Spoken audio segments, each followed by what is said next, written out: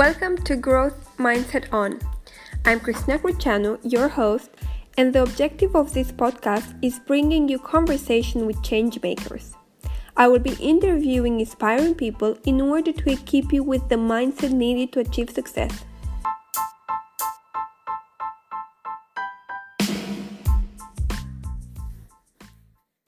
Hello, good morning, Mario. It's such a nice pleasure to have you at Growth Mindset On. And as I normally do, I ask guests to introduce themselves. So can you explain me more things about you, please? Sure, absolutely. My name is Mario Brasesco. I'm right now 26 years old.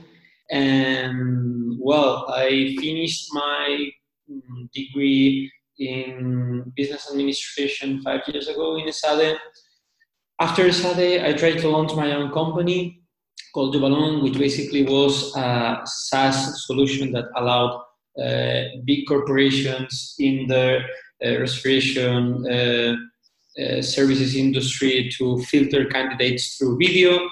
I made all the mistakes that most young entrepreneurs do, so I decided to make a step back and learn from the very best projects that I could be in contact with in the Spanish ecosystem.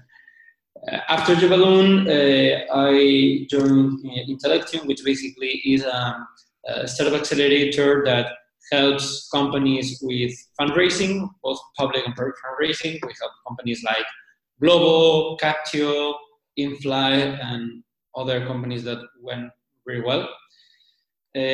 After Intellectium, I decided to make another step back and understand a bit more about technology and how to build products.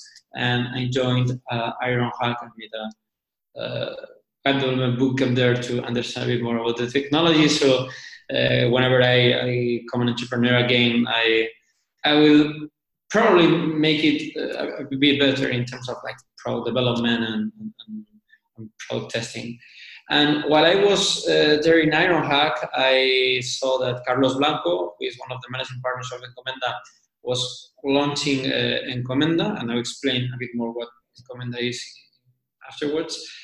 So I decided to contact him, and I found out that one of his former co-founders in Acamon, who was a company that he sold for more than 3 million euros, like 3 years ago, was one of the customers or entrepreneurs that I was helping in the previous accelerator. So I contacted him, and through that, I could somehow meet Carlos, and then I joined Connector for 6 months. Connector is another startup accelerator that has incubated companies like Globo itself, also Goi, and so on. And then I joined Encomenda Smart Capital, which is the fund I work in with right now. Wow, that's such an outstanding curriculum vitae, definitely. Well, I only know about startups. I mean, like, you put me inside a big corporation, and I have no idea what to do. Yeah, I think normally corporations, probably they already have very streamed way of working, which is something probably as the creative you are and the journey you've done probably wouldn't be the best. I don't know, but wow, it's can I hire you? I'm just kidding. Or can a listener hire you? Because actually we're looking for people that can help us in Encomenda. So if there's anybody that can help us with the marketing and a bit more about in the process of finding out the best entrepreneurs, I don't know, maybe I'm the one hiring you. Okay, nice. That's interesting. So basically, wow, you're so young and you've done so many things, because normally people, I don't know, at this age haven't done so much. Probably they've taken some time out of the uni and they're chilling, trying to find their job. But it seems like from the very beginning you kind of knew that the startup world really you're passionate about it, and you kind of follow the path that took you where you are right now. I think that in my case, I was very lucky. I made an exchange program in Shanghai, and 1 week before the program finished, there was this startup week, the startup weekend, in Shanghai, which basically is a weekend where everybody like joins together and tries to launch an idea and so on. I fell in love with that. Like at the moment I saw that, I talked to me, to myself, and I said, that's what I want to do in my life. So basically you were one of the persons who were like super proactive and went to Carlos Blanco, which is a very quite well-known figure here in the startup ecosystem here in Spain, as an investor, and basically because he has a venture builder, as you say, connector, an accelerator, so he's very, very involved. So you were the one approaching him. I thought you guys already knew each other before. Is that the case, or? Well, in my particular case, before looking at the newspaper and like considering that Carlos was launching this new project and was looking for people, I had no idea about like the companies that Carlos Blanco had already previously launched. I knew who Carlos Blanco is because at the end, as you have said, he's one of the most prominent figures here in Spain. Like Carlos has, I don't know, invested in more than 80 companies himself. Wow. He's a super business angel. He has also launched a lot of good companies. Akamon was one, but now with Nucleo, he has also launched Housefly, which is a company that is working super well, and many other companies that are in the process of becoming successful startups. And at the end, something that I always say to entrepreneurs, the more proactive attitude that you have, the more probabilities that you may have to attract talent around you and be successful. And I told Carlos that I want to be like a sponge, absorb as many concepts and ideas and know-how and experience, and then once I feel that I'm in the right moment to launch a new company, I will go my way. Wow. So yeah, that's definitely one of the things that it's super important, I think, probably because some people are shy, or some people think, oh my God, I don't know, how can I approach this person? But you just have to do it, just go for it. Absolutely. Like whenever any entrepreneur asks me to make a coffee here in the cafeteria that we have close to our office, I'm totally down for that. Like everybody has 30 minutes, 40 minutes, 30 minutes to have a coffee, that's for sure.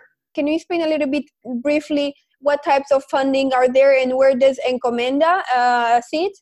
Let me explain you first what's Encomenda, because we are a very, let's say, particular fund, and then we will see like how it is located within the fundraising process. Encomenda is basically what is known to be a super angel fund. This is a concept that appeared in the States some time ago. And the super angel fund is a kind of a mix between the figure of a business angel and the figure of a venture capital. Let's say that business angels themselves are very, close to entrepreneurs, very entrepreneur friendly in terms of shareholders agreement. They are very flexible, no bureaucracy. They execute very fast and they deliver very fast. And on the other side, you have the traditional venture capital funds that have a lot of money, can invest a lot of money, make follow-on investments, but they are slow. They demand you a lot of things before investing.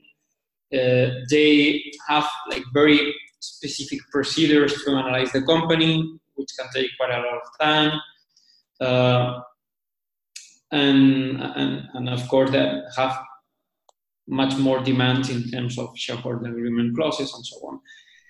So we decided, why don't we get the very best from each thing and get a fund that has much more resources, a full dedicated team, and of course, this capability of making follow-on investments and connect those entrepreneurs with larger funds in the future, but with the philosophy that a business angel has. Because at the end, we as Encomenda have been born or have been created by business angels and entrepreneurs, which have been ourselves.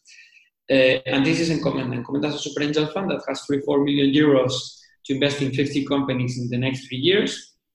Last year, we were the most active seed stage fund in Spain. We invested in 12 companies. And the idea is to keep investing up to 40 companies. Our initial ticket ranges from 100K to 300K. And then we can make follow-on investments up to 1.2 million euros per company in those companies that have a better evolution.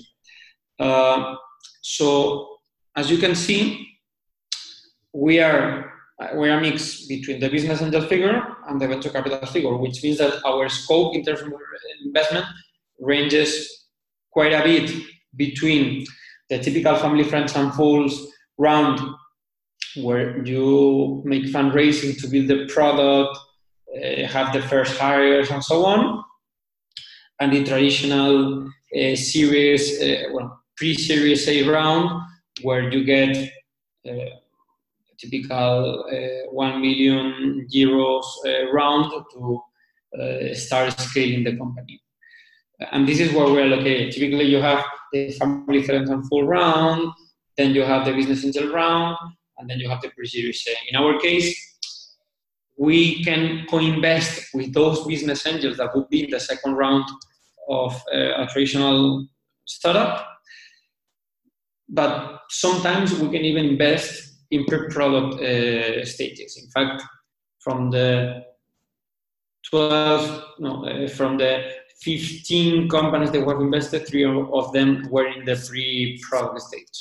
Pre-product stage, that's kind of surprising to me, to be honest. I know, because there are not a lot of venture capital firms here in Spain that do this. We only do this if we are super sure about the team and about the market. Okay. But of course, this is much riskier for the investor. Entrepreneurs ourselves, and we like risk, so that is why we do it. True, definitely. To be an entrepreneur and also an investor, you have to not be risk averse. So that's one of the things to consider. So you just answer my question. That one of the things that you focus more on, if you were, that's a very low percentage to invest in pre-product companies, is because of the team and the market itself and the idea, let's say. I would say that the 3 main, or maybe we could talk about a fourth one, but the 3 main aspects when analyzing the company is the team, the market, and by the market I talk about not only the idea, but how hot that particular market is, and then the stage in which this company is, in terms of business model, in terms of revenues, and so on. And you have the fourth one, which is basically the conditions, right, to invest in this company. But this is like this fourth pillar depends on each fund, because at the end we have an investment thesis, but another growth stage fund may have a completely different one. So this is something that is very strict to each venture capital firm. We look for entrepreneurs that we smell that are real entrepreneurs and have the ambition to build an international company that can become a very big tech corporation, of course, for full-time dedicated teams, and also teams that are configured by profiles that are super required for the sort of the business model that company has. Let me give you an example. Let's say that you build a software as a service company and you are configuring the team. For a SaaS model, you really need somebody who is really good at tech and product, and somebody who is good at sales. Not sales and at just selling, like in a like face-to-face meetings, but also organizing the sales structure, how we're going to sell, how we're going to find leads, like lead generation, lead nurturing, then how are we going to do qualifying calls to see if those customers are good for us in terms of resources, and then how we close those deals. If you are building a digital native brand, you need somebody who is really good at, let's say, operations and like all the supplies, logistics, stock management, and so on. And then you have the second one, which would be a really good combination between marketing acquisition, marketing online, plus branding, right? So you have these two profiles. Depending on the sort of business model you have, some profiles are more critical than others. And we tend to look for complete teams for each of the kind of companies that we invest in. And for example, as you were saying that you're somewhere in between the business angel and VC, you also make suggestions to teams. For example, if you invest in them now in that company that's a pre-product or doesn't matter the stage, do you make suggestions of I don't know, probably you should hire this type of person? Are you in the process of the growing? We tend to be very active, and the recommendations that we have done until now have gone really well. Let me give you a couple of examples. One of the very first companies that we invested in, we saw that the CTO was not going to evolve at the same path as the company. We told it to the entrepreneur, to the CEO. The CEO was not didn't think the same, and so on. 4 months later, he told us, guys, you're right, we're going to change the CTO. A completely different example.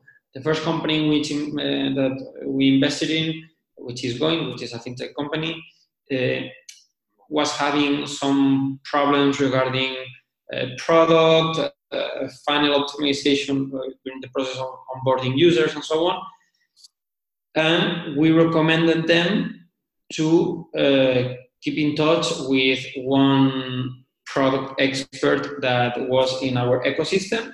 And this guy is right now the chief product officer of this company. So that's very good. I mean, I think that's super important to have as a startup who's just starting.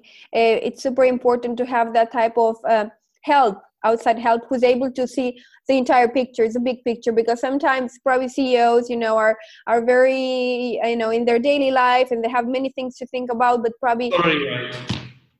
Okay, right. so... It's very difficult to have perspective and being like the whole day with the operations, the product, the marketing, and so on.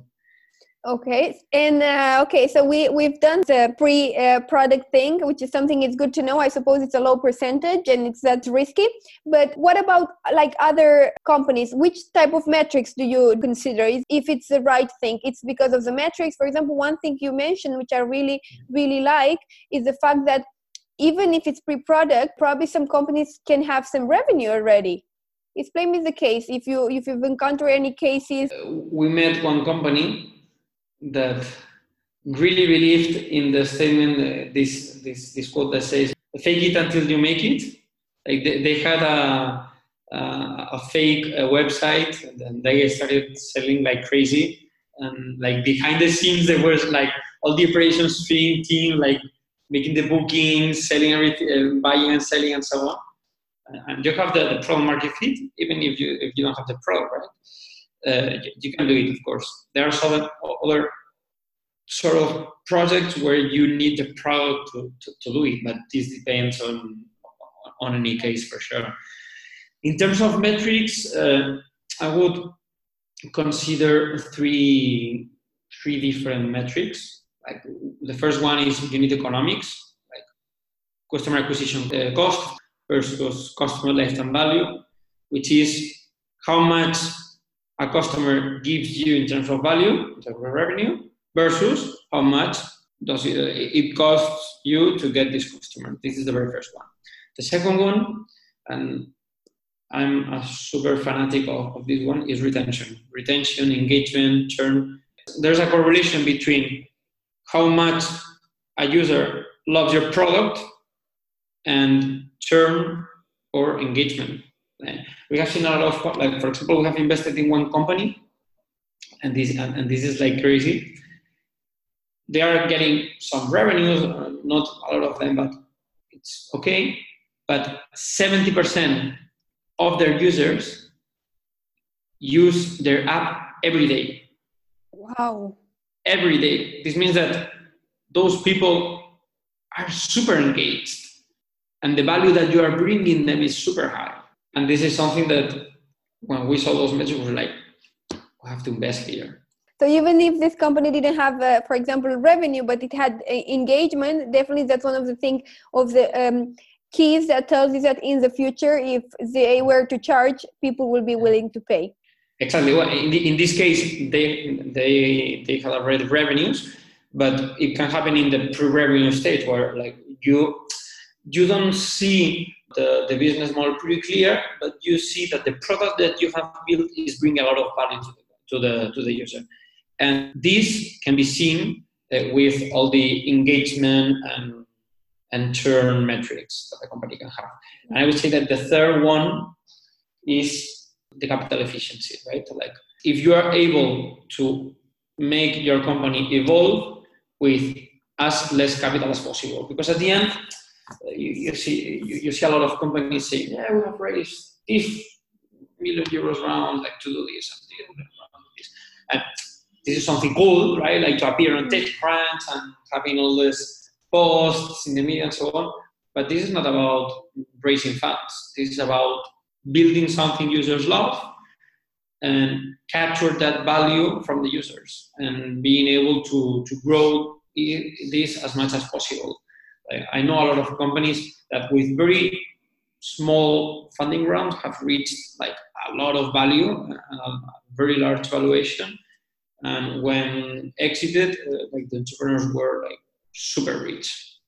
Just mentioned evaluation of companies. How does that process work? Like for entrepreneurs who are out there probably looking for funds, and it's something that I suppose you investors, you ask for it, it's something you contribute to kind of measure. Well, how do you do that evaluation, or a general scheme? Because I suppose it depends on the idea. Yes, there's three ways to do it. Okay, the like this way where like, there is no product, there's only a PPT and so on.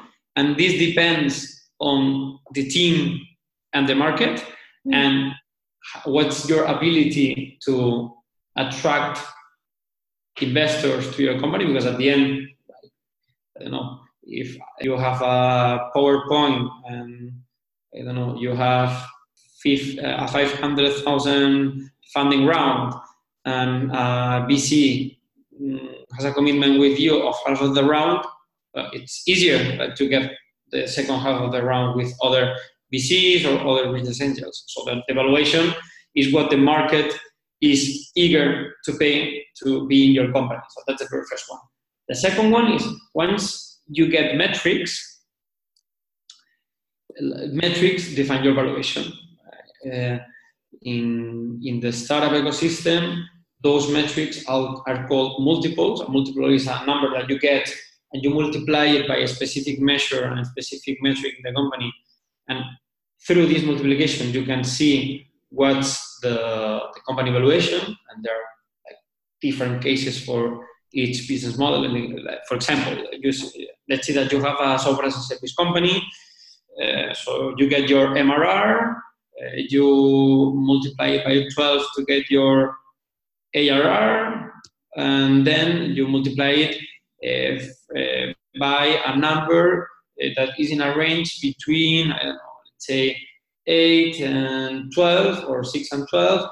And like being on any part of the range depends on the team, on the market, on the level of internationalization of the company, the churn, the month-over-month growth, etc., etc. But there are like some, let's say, benchmarks in the market. And the third one would be what I call the outliers, right? Like those valuations that you cannot understand. And this is like 1% of the all examples that you can get. You reach those valuations when you have such an extraordinary team, the marketing which you are is extremely hot, investors see that you are like super ambitious and you want to build a product that has a worldwide dominance, but this is only 1% of all the cases.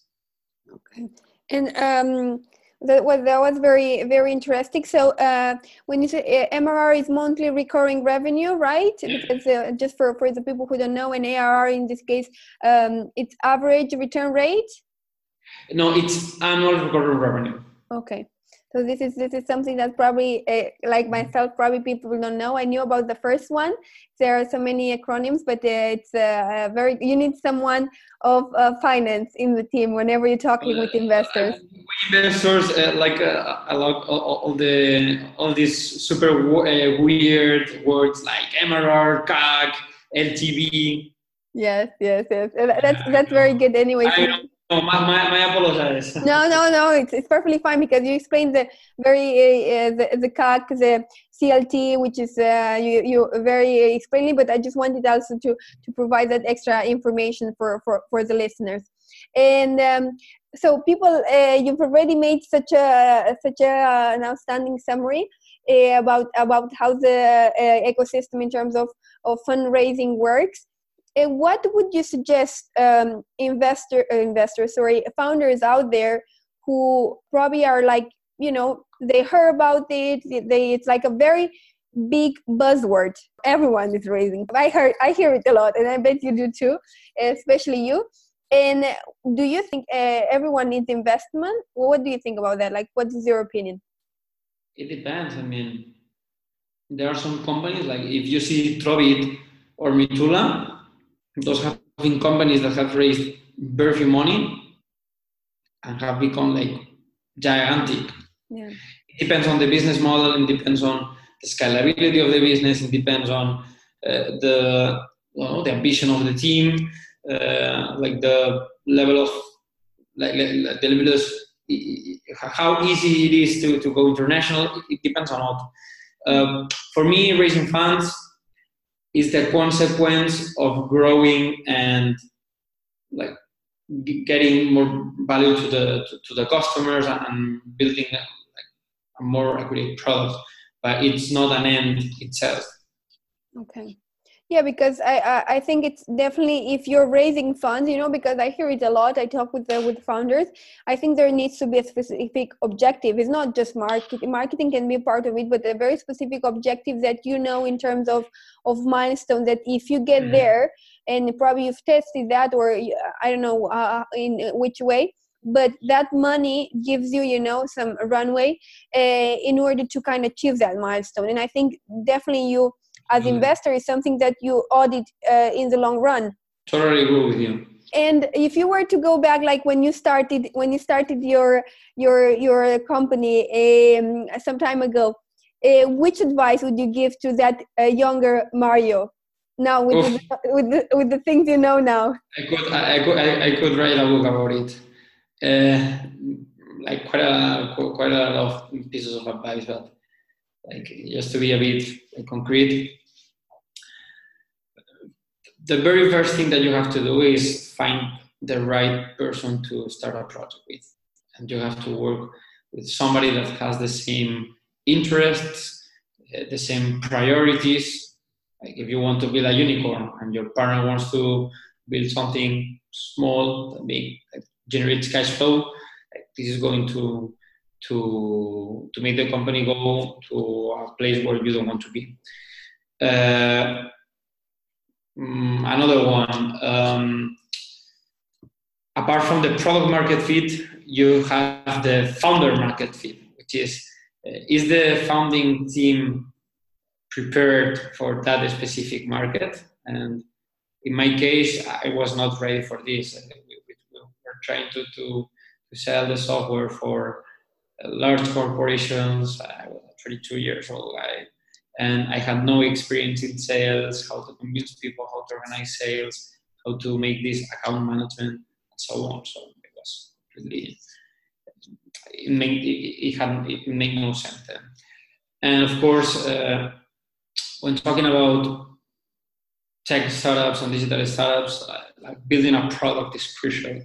And the first thing that I made when I wanted to launch the company was outsourcing the development of the product, which is completely a totally a super bad mistake. Wow. 3 things that can come to me like. Yeah, right now. Yeah, I really like that, the founder market fit, like if the team is ready for that. That's very interesting. It's a question that probably founders out there should ask themselves. Yeah, and it's pretty funny because sometimes you see super good teams that are in the wrong market for them. I mean, maybe you are brilliant at selling to companies. Why are you starting a B2C startup? Maybe in the B2B landscape, you would be super successful. Yeah, that's a very, very interesting point, because probably sometimes founders don't know, they need to figure out, they don't know what they're very good at, or the teams, and it's something that they learn by doing, so it's something that probably, but it's very interesting because it's something I've never thought about. And it's interesting that very specific, because you were mentioning at the very beginning how important that the team, it's specific, it's the best team for that specific business. So I think it's aligned with what we are saying, and it's a question that probably some startups out there or founders should make themselves, if they are in the right, probably they are not building the right thing. Exactly, and then it's not only the founders market fit, but also like the fit between founders, right? I mean, I'm a kind of chaotic person. Mm. If I want to start a business, I need somebody who is like has his mind super order, knows planification, organization, and so on. If I start working with somebody who is as crazy as me, we're going to destroy the company in the second day. Yeah. So it's something that you need to keep an eye. Whenever you're looking, if you were to look for a founder, that's something you need to keep in mind, like someone that complements, Exactly. And in order to do that, you really need to understand who you are, what are your strengths, what are your weaknesses, and focus on your strengths, and find somebody that can complement your weaknesses with his or her strengths. Nice. That's very interesting, because it requires self-awareness, and it's kind of personal, like soft skills, and some people probably don't think about that, but also important to be successful. Exactly. As I told you, it's about people. Like you have metrics, valuations, fundraising, but it's about people.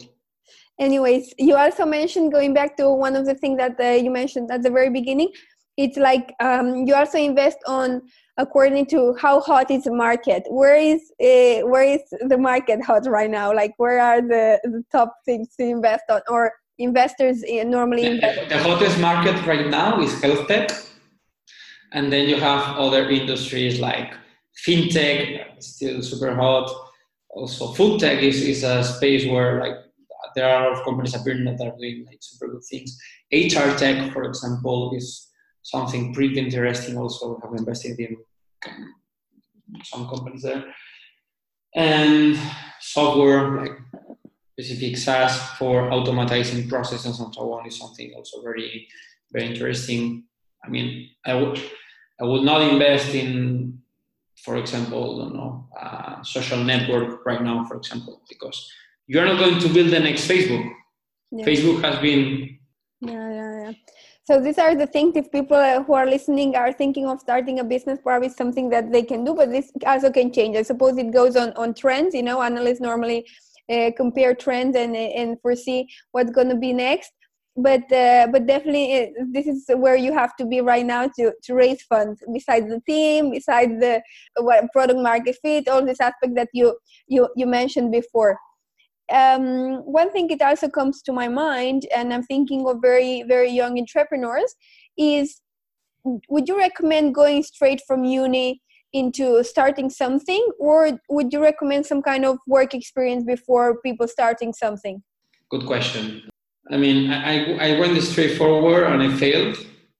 I think it depends on the person. We invested in some entrepreneurs that went straight from the uni to their project and are brilliant. I would say that normally I would recommend to have first a bit of experience to understand what a startup is, how it works, get some experience in, like some specific areas in sales, in marketing, in product, technology, and so on, and then move on and launch your company. But of course, you have exceptions, and they break the rule. But at the end, it's about the statistics. I mean, for each super young entrepreneur that starts a company and is a success, you have 99 young entrepreneurs that do not reach that point because of lack of experience and so on. Yeah. And yes, just to kind of wrap up, if people are out there and trying to raise fund, what would you recommend in terms of approach to investor? What is the best approach for a person to kind of, for a founder in this case, to approach investors? What do you suggest? I would say, first thing, prepare all the documentation, the metrics, the deck, and so on, because at the end, the presentation card is this, and the way a project is discarded is through the deck and through 3-4 numbers. The second one is understanding who you are talking with. I don't know, we invest in seed stage and we receive projects that are in a much later stage, for example, and this is a completely discard. So you need to understand who you are talking with to see what's the probability to get a yes or no. And the third one is getting a recommendation. I mean, it's not the same that I receive a project from somebody that I don't know than, I don't know, receiving a project from one of my colleagues in another fund or from somebody that I admire or have experience with that tells me, Mario, have a look at this project, this guy is brilliant, he's building such an amazing thing, and so on. Like, I will pay more attention to that rather than the cold calling, let's say, emailing. Yeah, definitely. That's like also for works. No, referrals always work better because if you send Absolutely. So it works the same way with investors. So basically, it's like going through your LinkedIn, seeing who you have in the first great connection with that person, and just target that person and see if you can get connected with the right investor or the right person. Mm-hmm. Exactly. Excellent. I think I don't know if you want to add something else, but it's been great. Absolutely. Just let me 30 seconds to tell people how people can contact me to talk about the projects, to see if the product, the startup they're launching somehow can have a match with Encomenda, right? Everybody can contact me by email at mario@encomenda.com or through the application form that we have in our website, www.encomenda.com. And we are super eager to keep investing in companies and eager to get a coffee with everybody that wants to explain me what he or she is building. Wow, that's excellent. I suppose it's general. You don't focus on anything specific. You just want to know these people and see if you can help them somehow and give suggestions. No. Whoever that has a seed project, I can have a coffee with that person. Nice. So that's excellent. Thank you so much for pointing this out. So it's interesting how I always like to say, but like how also investors are doing their own job to reach out to startups. Only founders think, oh my God, they never want to talk to me, but it's not like that. It's the opposite. Like, we have to be walking like from one place to another. Like, I've been like 4 weeks in a row, like from Ave to Ave, traveling and sleeping very few hours. At the end, you have to keep moving to make things happen. Yeah, and it's because I didn't know personally, and I think also other founders out there probably don't know, but you guys definitely, you are willing to meet startups, to get to know them, and invest them if they have a good idea that matches your criteria. and definitely with this information that you've given the listener regarding what does Encomenda do and what type of criteria do you use in terms of considering a startup for investment. I think it's very useful for those people listening to consider, to know if they are in the right path, and why not, contact you. So it's excellent. This is like happens like with companies, no, who are trying to attract talent. No, also the same. You think, oh, I'm sending my CV to companies, but they don't call me. But they are out there being also very active in terms of acquiring that talent. So definitely, if there is a match, it will happen. So just people have to go for it. Absolutely. So thank you so much, Mario. It's been really, really great. The pleasure was mine. So wish you a very nice day ahead, and can't wait to share this with the listeners. Great. Thank you, everybody that has listened to us, and happy to keep in touch.